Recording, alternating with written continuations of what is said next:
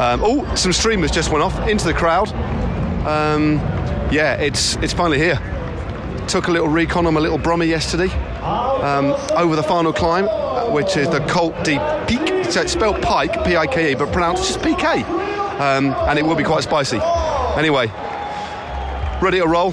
Philippe Gilbert looks serious, focused, yes, you can hear the noise in the background, the hubris of the Tour de France. Bonjour! It's a bonus Tour de France podcast alert. Hello folks, and welcome to Sigma Sports presents the Tour de France Le Tour Unplugged with me, Matt Stevens. Now, if you listened to my coverage of the Tour last year, you'll be familiar with this format, although I completely forgot what the format was earlier on before recording this and had to send a voice message to the producer Niall. But I've got my head around the format, and I hope you do too.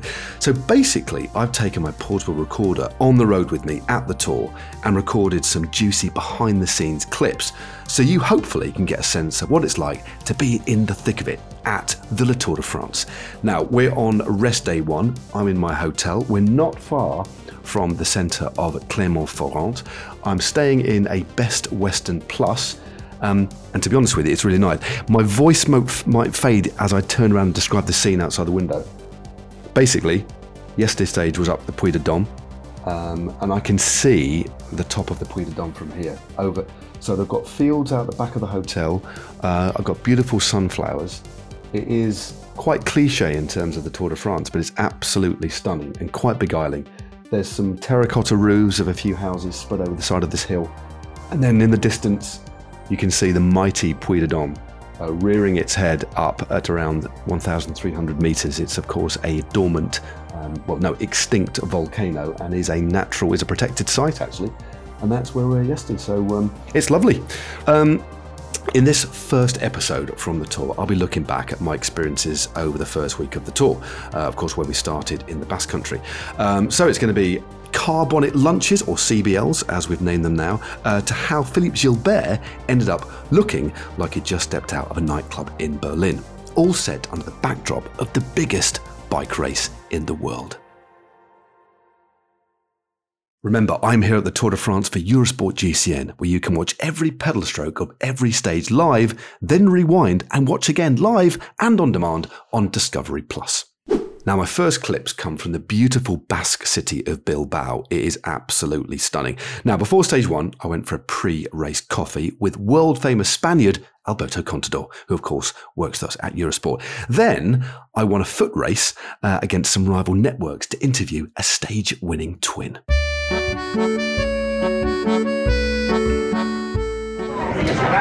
Well, I'm with Milky and Gary in a little bar next to our hotel with Alberto Contador, and there's just people queuing up. But the lady behind the bar, Gary, didn't realise who Alberto Contador was, did she? No, she didn't. No, he's famous, and it's like, well, clearly not, because everybody's swamped. And it's a coffee bar, not an alcohol bar. No, it's a coffee bar. We are on duty after all, and there'll be no drinking on duty. And Anders, we had a real Spanish lunch today, didn't we? Do you want to just describe what we had for lunch? Yeah, we had the old Shanghai. I think that says everything. Vietnamese street food. Yeah. No, it was a bit of everything in Asia. I think we had some Taiwanese, some Thai, some Chinese, mixed with some Basque. Yeah, it's because we're going to be having a lot of car bonnet lunches going forward into France, so we thought we'd have a nice sit-down one. And we are an international channel after all, aren't we? We are. Yeah, for sure. Yeah. Good stuff. Well, Albert, home of cycling, home of multicultural dining. Lunches. Yeah. Okay. Well, Alberto's surveying the scene. Hola, ¿qué tal? ¿Cómo estamos? Café 5 cortados. Well, you know why it's 5 cortados and we are 4? Because after 15 years professional, I need 2 cortados when I drink coffee. There you go. Alberto needs 2 cortados to get going. Well, great stuff. I'll leave it there.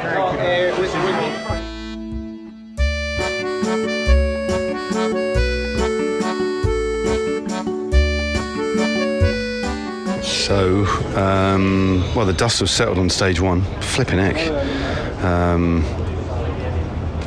we know about the result. Yates won, Yates 2. Yates 2, which was Simon on this occasion. I was tasked to do an interview with him. We had to run approximately 1 kilometre, me and Pete. It's not called Podcast Pete, Producer Pete now.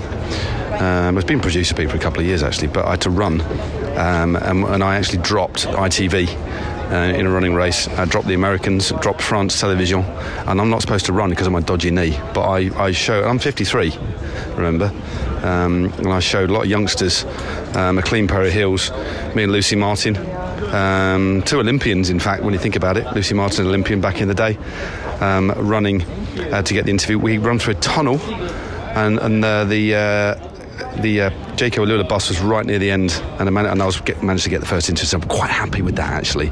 But so that's pretty much day one done and dusted. It feels like we've been on tour for ages.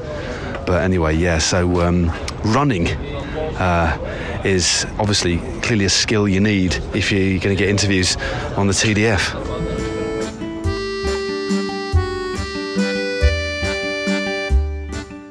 Stage 1, I think everybody thought it was going to be explosive, almost like a one-day race, and it certainly delivered. But who could have imagined that the 1-2 on the stage would have been Adam Yates and then Simon Yates? Absolutely incredible, especially thinking that the fact his parents were out on the route watching the race as well.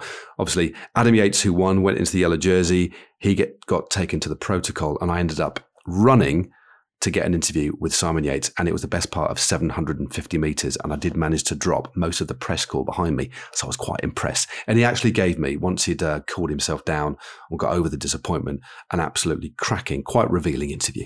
And yes, I was still out of breath, and I think that was the start of my back problems as well. On to stages 2 and 3 now, where I got distracted by various fashion statements. First, a designer shirt, precariously placed on a backpack with a hanger, and then how Philippe Gilbert accidentally dressed for the Berlin nightclub scene.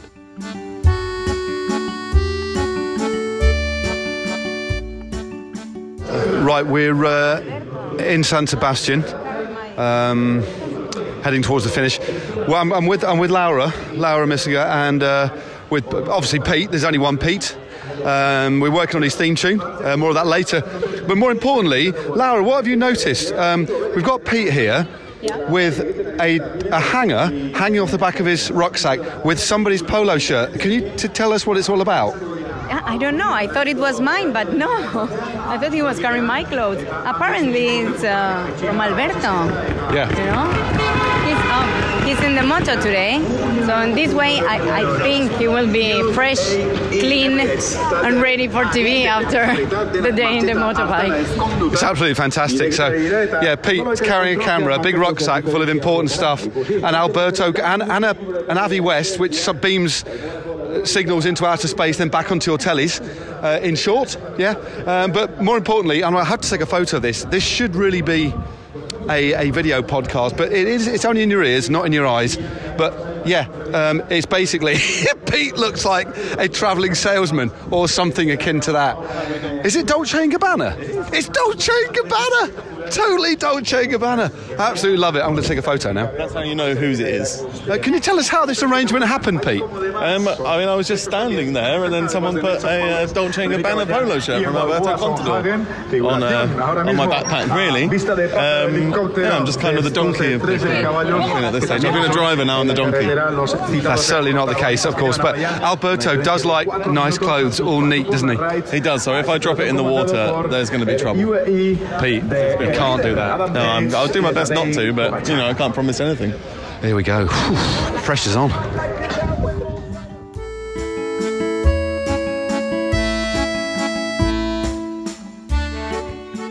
So we're at the finish here in Bayonne, and Philippe Gilbert is sat in front of me. It's difficult to know how to describe it, so I'll try.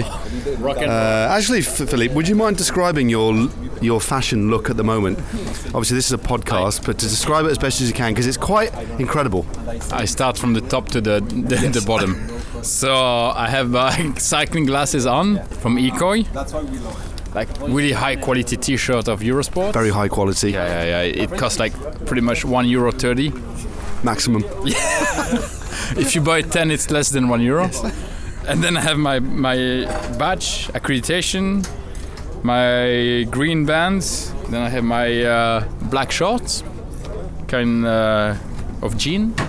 And then I have my motorbike shoes, because the guys, they forgot to bring my normal shoes to the finish. So yeah, I'm just walking around like that, and just a lot of pictures take. I've never seen anything quite like it. You've got very obviously brown legs, but then you've just got these motorbike boots on, but they're cut off motorbike boots.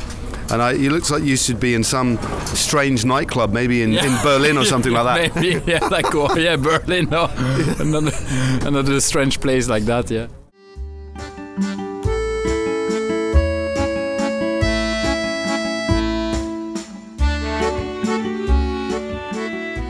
Cracking couple of the final two stages in Spain were great. Standout ride for me was Victor Lefebvre, who was the only rider to go with Jonas Vingegaard and Tadej Pogačar on the stage before. And then he ends up in the front group of about 40 or 50 riders coming into the finish in San Sebastian. And with about a K to go, accelerated clear, nearly got caught on the line, but just held on for his first ever stage win at the Tour de France. And importantly, the first Cofidis stage win in 15 years at the Tour. So it was a massively significant win.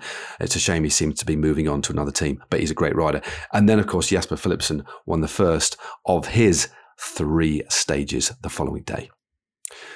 On to stages 4 and 5 of the Tour, and the race transition to the high mountain passes. Very early, the Pyrenees. Normally we see the Alps and then the Pyrenees.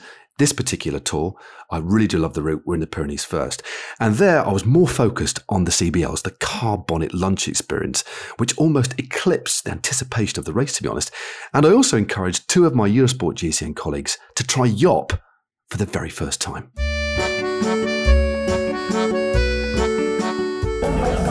So our Zoom call. Yeah, I was going to show. Right, we're in the mix zone. We're ahead of stage 4. We're in a place called Dax, and I'm next to producer Pete. We just had a chat with Cav. But for our podcast listeners, Pete, can you explain the mix zone in about 35 seconds? So it's almost like a protocol area where the riders are forced through every day. We request the riders, they come through after going on to the sign-on, and they stop for interviews with us if we request them. Sometimes we don't even request them and they stop just because they want to say hello. But then we ask them about what's going to happen, or how they're, just their mental well-being, anything really we can ask them about, and then they leave. And for the first time, and I don't think it's a coincidence, we're very well explained by the way, for the first time, it was your birthday yesterday, Pete, and they've laid out the red carpet for you, haven't they? They have, yeah. I was very surprised. We arrived and we walked down this red carpet, and it was wonderful. People were taking pictures. I really, really felt quite special. I struck a couple of poses. I was very happy. Yeah, it's so nice of them to be so thoughtful. And the thing for me last night about the celebration of Pete's birthday was when in Rome. Well, we went to a Japanese restaurant, and you were smoking at one point a indoor sparkler. I was, yeah. It was a really, really wonderful surprise that I had dessert. The woman, I think, was told afterwards. Obviously, I was told this. The woman was told about 3 or 4 times whose birthday it was, and it was going to be a surprise. And then she came to the table, said, "Whose birthday is it?" while holding an unlit candle and an unlit sparkler and a banana split. And then everyone pointed at me, and then she said, "Oh no, close your eyes." And so I did, and then suddenly, out of nowhere, to my massive surprise, was a banana split with a sparkler. The surprise was palpable in your face. You just did not expect that, did you? I didn't expect it at all, but I was filled with love by my wonderful team. That's Pete Burton from Dax.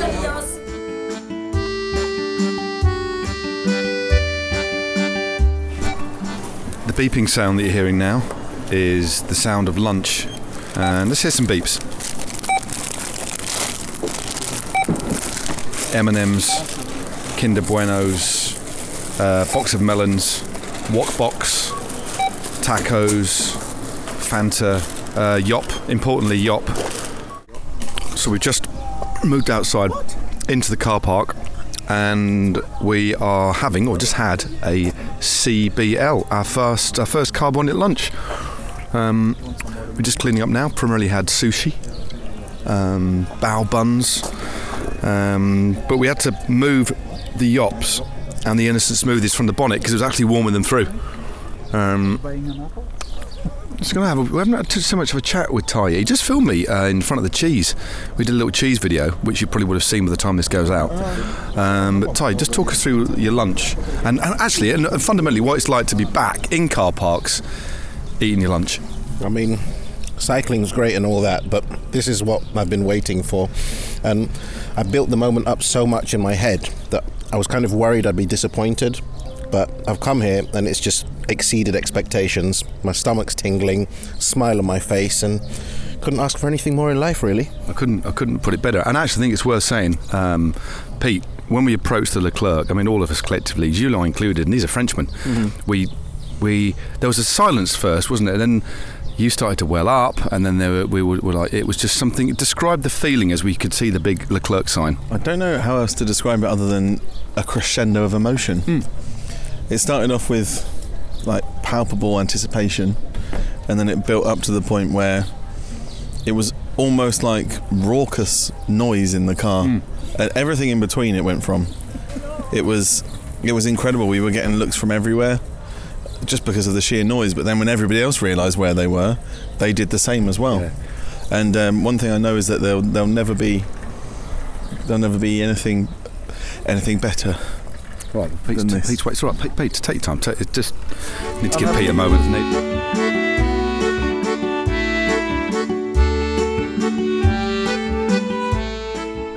Okay, we've just started stage one. Had a cracking interview with Mathieu van der Poel. Adam Yates was on good form as well, ahead of the first big mountain stage. But I'm briefly here with Bob. We're going to head off to Leclerc, and then we're going to go to the finish of the first big mountain stage. But importantly, we've kept our Yop supply that we bought yesterday in the cooler. They're absolutely fine. But Bob from the Netherlands, who is top cameraman, camera person, it's one of the best in the business. You've never had Yop before. No. So in your own words, talk me through the experience. Yeah, it's really good. It was one of the best experiences out of my life. Yeah, really. What? I mean, describe it to somebody that hasn't had Yop before. What was it like? The perfect mix between eating and drinking. You should be working for Yop, the Yop marketing board. I'm an ambassador. Yop ambassador. Money to say this. It's cracking though, isn't it? Yeah, it's good, really good. And you had the raspberry one. Yeah. Well, I'm going to have the. I tried a parfum vanilla. You're getting, that's kind of a little bit of Spanish in there, mate. Yeah, but obviously you're with Laura. Laura's just doing some family admin. How are you, Laura? Have you had a Yop? No, I haven't. Would you like one? Is it cold or hot? It's cold. Yeah, which one should I take? We only have vanilla left. Okay, let's try. Pop it, and then we'll just. Laura, have you ever had one before? Never in my life. Okay. Never. No, here we go. Wait, 1 second. Right, I've opened it for Laura. Yeah. And there you go. Thank you. Just swapping the pod microphone back. Is it a sponsor of your podcast? We were trying. Hey. It's an explosion of flavors and emotions. Really good. It's amazing. That's a vanilla one. They are so good. Yeah, thank you so much. You made my day. Look at your face. Amazing. The smile. We need that for a taste for Philippe Gilbert's birthday later, huh? Definitely. So, a little bit of time for reflection. Me and Bob. First time we've actually paired up. Bob is one of the cameramen, amazing cameramen, as part of our GCN team on the ground, and we're here at Courtrai-Cambasque. First time the tour has been here in many, many years, and only a limited amount of TV are allowed at the top of the climb. So we've come up, we did a little piece to camera with about 3.5 kilometres to go, which was a lot of fun. And you might tell I'm slightly out of breath because we're walking uphill. And Bob, what can you see in front of you, mate? Just describe for our listeners what you can see. One thing I can say is it's breathtaking. Yeah, it's beautiful. Lots of hills, a little bit of clouds, lots of sun. It's a stunning view. And we are here walking, just like goats. Just like goats. I love that. I'm going to steal that line. Here we are walking, just like goats. All we need is a little bell round our neck. Yeah, maybe. Or two. Two. Bonjour. Find one. Bonjour. Yeah, maybe we can find one. Yeah, we're walking up. So basically, we can see a river to our left in this valley, this beautiful green valley heading out to these peaks. Now, the Pyrenees are mountains that are characterised by how green they are and how changeable the weather is, because we understood earlier on, although the weather looked okay on the top of the Tourmalet today, didn't it? Yeah. It's just verdant green, and even the tops of we are at, I would say this is nearly 2,000 metres at the top, because we are at 1,300 metres here, so maybe 1,800 metres, and it's just green and trees growing right on the top of the ridges, so there's a unique characteristic to the Pyrenees. It's the first time you've been to the Pyrenees? Well, you know this climate. You've ridden it, haven't you? Yeah, I've been with a car. I was filming it, but it was a stunning climb. We're just looking down on the finish line, and it snakes around and kicks up to the line, but this is the first time, I think, Bob, that we've been able to get here early and actually do a little bit of exploring as well, which is nice for the first time. Yeah, that's right. Yeah, first time. That's really good. The atmosphere is good. Lots of people here. I don't know how they get here, but it must have been quite a walk. Yeah, definitely, because they're not letting anybody even ride up the last part. There are not many bikes, not many cars. There's no cable car to here. No. It's absolutely glorious. This is one of the beautiful things about the Tour de France, and I just thought I'd just pod about this because it's the first time I've had to really reflect. Normally, everything's like 100 miles an hour, isn't it? We have deadlines to get to. We're rushing to the end of the race, but this is quite peaceful for once. Yeah, it is. It is completely opposite than the last days, but it's really good. Nice view, nice weather, beautiful mountains. Wow. Yeah, it's great. And we might have to stay a little bit of time up here because of the limited access. We might have to wait an hour after the finish. So we had a good stop at a supermarket earlier, which was really good because it was placed right next to McDonald's, so we could go for a wee and get a coffee. And then what did we get from your Jumbo-Visma friend? He gave us something very valuable. Explain that. Yeah, we can change it if we are not allowed somewhere. We can hand it over, and it's like a... How do you say it? A bill? No. It's like a currency. Basically, one of our... so Bob's brother, Steph, is doing the documentary for Jumbo-Visma and Netflix, isn't he? It's bits for Netflix. Amazon. And one of the press officers gave us a Jumbo-Visma hat. Now, that could give us safe passage through a blockage or somewhere we can't go. If we give it to a gendarme or a marshal, we can easily bribe them with a Jumbo-Visma hat. So we're going to keep it and use it wisely. We keep it secure in the back.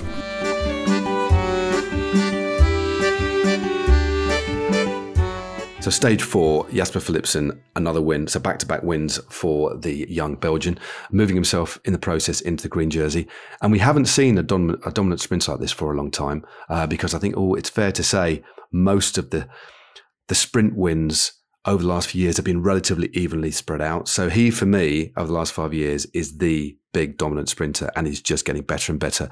And then moving on to stage 5, a wonderful victory by Jai Hindley. Of course, he's already won a Giro d'Italia. He's a class rider, but rode really disruptively. I was surprised, actually, that the UAE and, of course, Jumbo-Visma allowed him into the breakaway, but he got into the breakaway and rode away from them to the yellow jersey. A magnificent win for him. But the significant move, aside from the race win of the Australian, was Jonas Vingegaard dropping Tadej Pogačar with his first attack and then flipping it round incredibly. I mean, I think it's fair to say most people thought, great victory by Vingegaard, but Pogačar clearly hasn't got it. He's under race, whatever. But then the following day, Pogačar struck back quite magnificently, took the best part of half a minute back, and we've certainly got a race on the hand. That stage finished up the beautiful Cauterets Camp Basque, but a decisive attack by Tadej Pogačar, real clinical effort, and there was nothing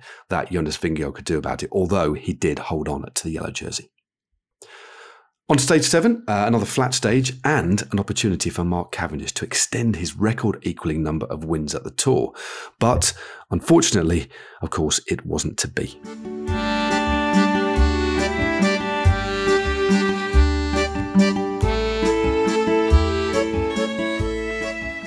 I've just come away from the Astana team bus. We waited there for like 20 minutes at the end of stage 7 in Bordeaux. It's boiling hot. I'm with Pete, I'm with Ty.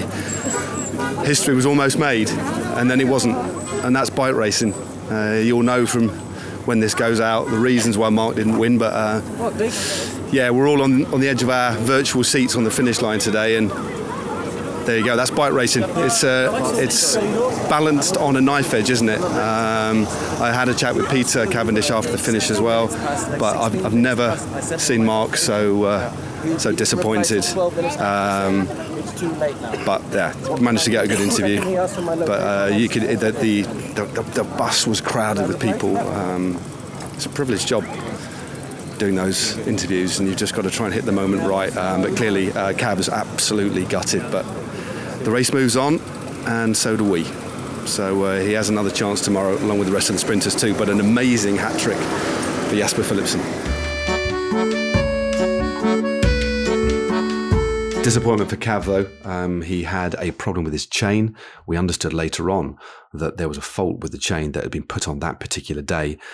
Clearly didn't really notice it during the day, but when he put some power through the bikes and power through the pedals, the chain kept slipping and it couldn't engage in the 11 sprocket, so kept jumping from the 11 to the 12.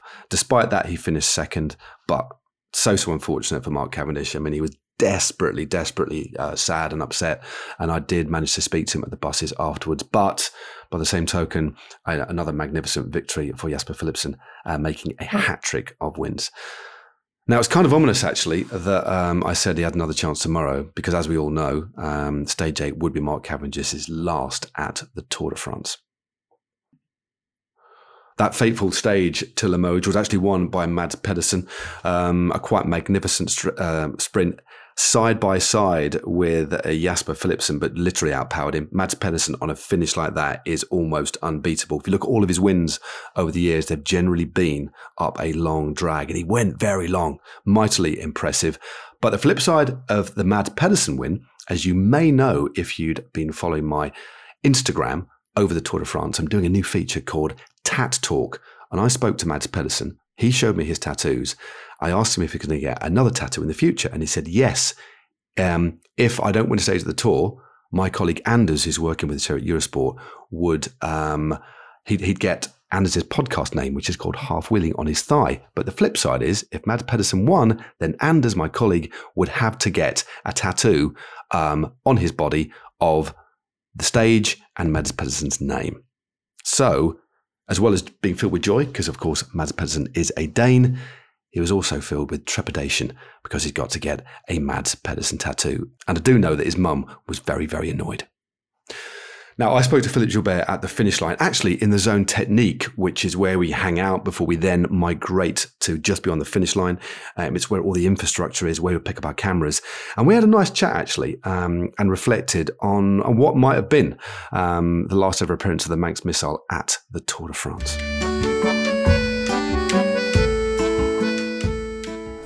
Well, what a stage. What a stage. What a day in the Tour, for many reasons. The highs of the win for Mads Pedersen and our friend Anders getting a tattoo. And then, of course, Mark Cavendish withdrawing from the race with a broken collarbone. This sport is so cruel. Next to me is Philippe Gilbert, sat in a little camping chair with his hair he's had his helmet on all day. He's just got a little gaufre. Yeah, a little from Liège. Looks very nice, actually, from a guy that's just come up. We're in the technical zone at the moment, but it's been an amazing tour, Philip. You're sadly going to be leaving us tomorrow after the Puy de Dôme stage, but I mean, we can't not talk about Mark Cavendish. What a devastating blow. Yeah, exactly. Yesterday he did a good move. He lost maybe because of the gears, So yeah, he could have won, I think, that one. So we were hoping he will take his revenge in this tour. So today was clearly too hard for him, but next week it was some opportunity again for him. And a big champion like him always come back, So I was sure he will focus again, go over the Puy de Dôme tomorrow, get a good rest and come back. But yeah, I was behind the bunch and I heard the news crash of Mark Cavendish. So we speed up with the motorbike, came there. And we saw straight away that it was not looking good. So yeah, we passed them, and I was stopping 10 meters to 15 meters in front of the ambulance. And I could see that it was not good. So yeah, it was a bad feeling. I was there, seeing everything, not able to help to give him one word, I know at least to have at this moment some kind words from people they know. So, but like when you're on a motorbike, you cannot jump off, and you have to stay on your role of journalist for Eurosport. So you cannot get really personal with someone else. So I was staying there, but it was painful to watch. And now, with a few hours later, my feeling is like I really hope that Mark will find another contract, find a motivation to fight back, and be back next year at the Tour. It's like one more year, one more winter to go over. So I know winter is not always the best friend of Mark Cavendish, So I really hope he can get the motivation to maybe find this goal again, and come back with a maybe an even better team to support him. Maybe someone who loves cycling will invest for him. It will be something nice. Yeah, totally. I mean, it's like you say, it's this is what people are talking about already, and it was lovely actually, Phil. In the moment when you're on the motorbike and you couldn't console him in any way, but it was lovely when we did the interview at the end, where you were speaking about Cavan, and you looked in the camera and you said, "Come back." Yeah. And that's because you care. We're all a very big family, and champions like him, with the luck that he's had, you kind of want. I think everybody wants that record to be broken. Maybe not Eddie Merckx, but what a sad way to go out. But it was a lovely touch. It was a really lovely thing that you did to speak to the camera like that, and I think it'll resonate with a lot of people. So here we go. Next stage up is, of course, the Puy de Dôme, and we just sat here. Everything's been packed away. It's amazing how quickly the Tour de France packs up and move on. And we thankfully haven't got a very long drive tonight before we can have our meal and a couple of beers.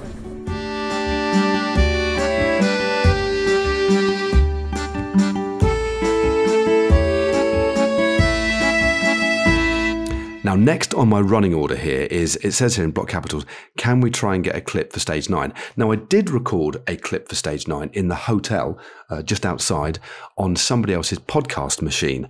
But that somebody else is Anders Milky, and he's currently in Clermont-Ferrand getting the Mads Pedersen tattoo. And I've just got a text through from our team on the ground, and he has got one. I'm looking at it now. It's in the shape of a number on the back, like the dossards that you get on the back of the jersey, and it's got Mads P, which is what is known as in Denmark, 8, because it was stage 8, and then TDF 23, and he's got it just under his buttock. Right. So what did I get up to yesterday? Well, it was the stage to the Puy de Dôme, an important stage for me personally, actually, because my first experience of the Tour de France was in 1986. And back then, the race went up the Puy de Dôme, and I rode all the way to the top with my dad. And the Puy de Dôme, alongside Alpe d'Huez, were two of the most iconic places in my childhood, because I think it's there where I decided that I really wanted to be a bike racer. So I'm looking out and thinking that I stood there as a kid. It's quite emotional, quite powerful, actually. Certainly enormously evocative of me being a kid, but quite different feeling on stage 9. It's the status of the Puy de Dôme has changed, and it is as most of you will know, it's an extinct volcano, but it's now protected. So there's only a limited amount of people that can ever go up there. So the Tour de France infrastructure was really limited, and there was no crowd allowed for the last 4.5 kilometers. So big doff of the cap, though, to Mike Woods, who actually took the stage. But it was a shame we didn't have the crowd there, but we know why that was. And of course, he is a previous Matt Stevens Unplugged guest. So a great win. And unfortunate for Matteo Jorgensen, who was caught within about 500 meters. Otherwise, it would have been a North American 1-2. But a cracking stage. We then finished, drove down the hill, and we are in this lovely hotel. We're here for 3 nights, actually, which is really, really lovely to stay in a hotel for 3 nights. And I went out to get a beer yesterday, on the day before the rest day, and ended up being a guest on Ned's Never Strays Far podcast with Ned. Obviously, he's a previous guest of the pod. With Marcel Kittel, he's a previous guest of the pod. With Peter Kenyak, he's a previous guest of the pod. And David Miller, and he's yet to come on my pod, but I've been on his. And we had a chat, and I did a 10-minute guest appearance on their pod. And then I just kept looking at, what's his face? Thibaut Pinot, floating around with his baseball cap on backwards, looking like a little bit like Fred Durst from Limp Bizkit. I don't know what that is in French. Right, I hope you enjoyed that. I certainly did. I'm going to be roving around over the next week or so, the next 6 days. The back of the tour hasn't quite been broken yet, but 9 stages in, I've got 2 nice chunks now before I then move on to the Tour de France Femme. And I think I'm looking forward to the battle now between Jonas Vingegaard and Tadej Pogačar. It's delicately poised. It's a cliche, but it is. It's, at the moment, I think it's fair to say it's 2-1 to Tadej Pogačar, although you could argue it's 2-2 because the upper hand in terms of the time is with Jonas Vingegaard. And I don't think there's too much between them. I don't think Tadej Pogačar is certainly wiping the floor with Jonas Vingegaard. And of course, he's very, very tactically astute and has an enormously strong team. So we move. We've got a couple of rolling stages. Tomorrow on stage 10, we go to Issoire. We then go to Moulins. That's the next sprint stage. Then we've got another rolling stage in the Beaujolais region. And then we move into the Alps, the Grand Colombier, Morzine, and then Saint-Gervais-Mont-Blanc, 3 epic alpine stages in week 2, and then it gets even harder towards the back end as well. So this week is going to be explosive. I think the top 2 will probably move further away, but I think there's a lot of opportunities for breakaways too. The Alps are always beautiful, so different than the Pyrenees. The Pyrenees are very green, verdant. There's almost like a warmth, but the Alps offer up a completely different proposition and different types of climbs as well. So it'll be a completely different feeling. We will be doing some more car bonnet lunches. We did one the other day that didn't make the recording because it was so bad. It was off-brand sushi, which ended up in the bin. So hopefully we can move on from that and get some better CBLs to report on. There will be some more fashion statements, I've no doubt. And also, Jens Vogt is joining us today. So Philippe Gilbert has gone home. Jens is joining us tonight for tea. He's a very animated chap, and I do need to get him on the pod. Might need to turn the gain down on the microphone, though, because he's quite loud, but lovely. He'll be on the motorbike, so he'll be guesting on the pod over the next few days. Lots and lots to look forward to. I cannot wait. I think I've been galvanised by this rest today already. We're going to stay in the hotel tonight. We've got a nice meal outside, and I cannot wait to get cracking over the next few days. This podcast was produced by Noel Gaffney on behalf of Hot Chili. Thanks to all of my colleagues at Eurosport GCN for putting up with my nonsense, and most of all to you, as ever, for listening. Be sure to like, subscribe and rate the pod, and why not recommend it to your cycling friends or anyone you know who might eat their lunch off a car bonnet from time to time. But if you do that, please make sure the engine is turned off because sushi is supposed to be cold. Cheers all, stay safe, and goodbye. Au revoir.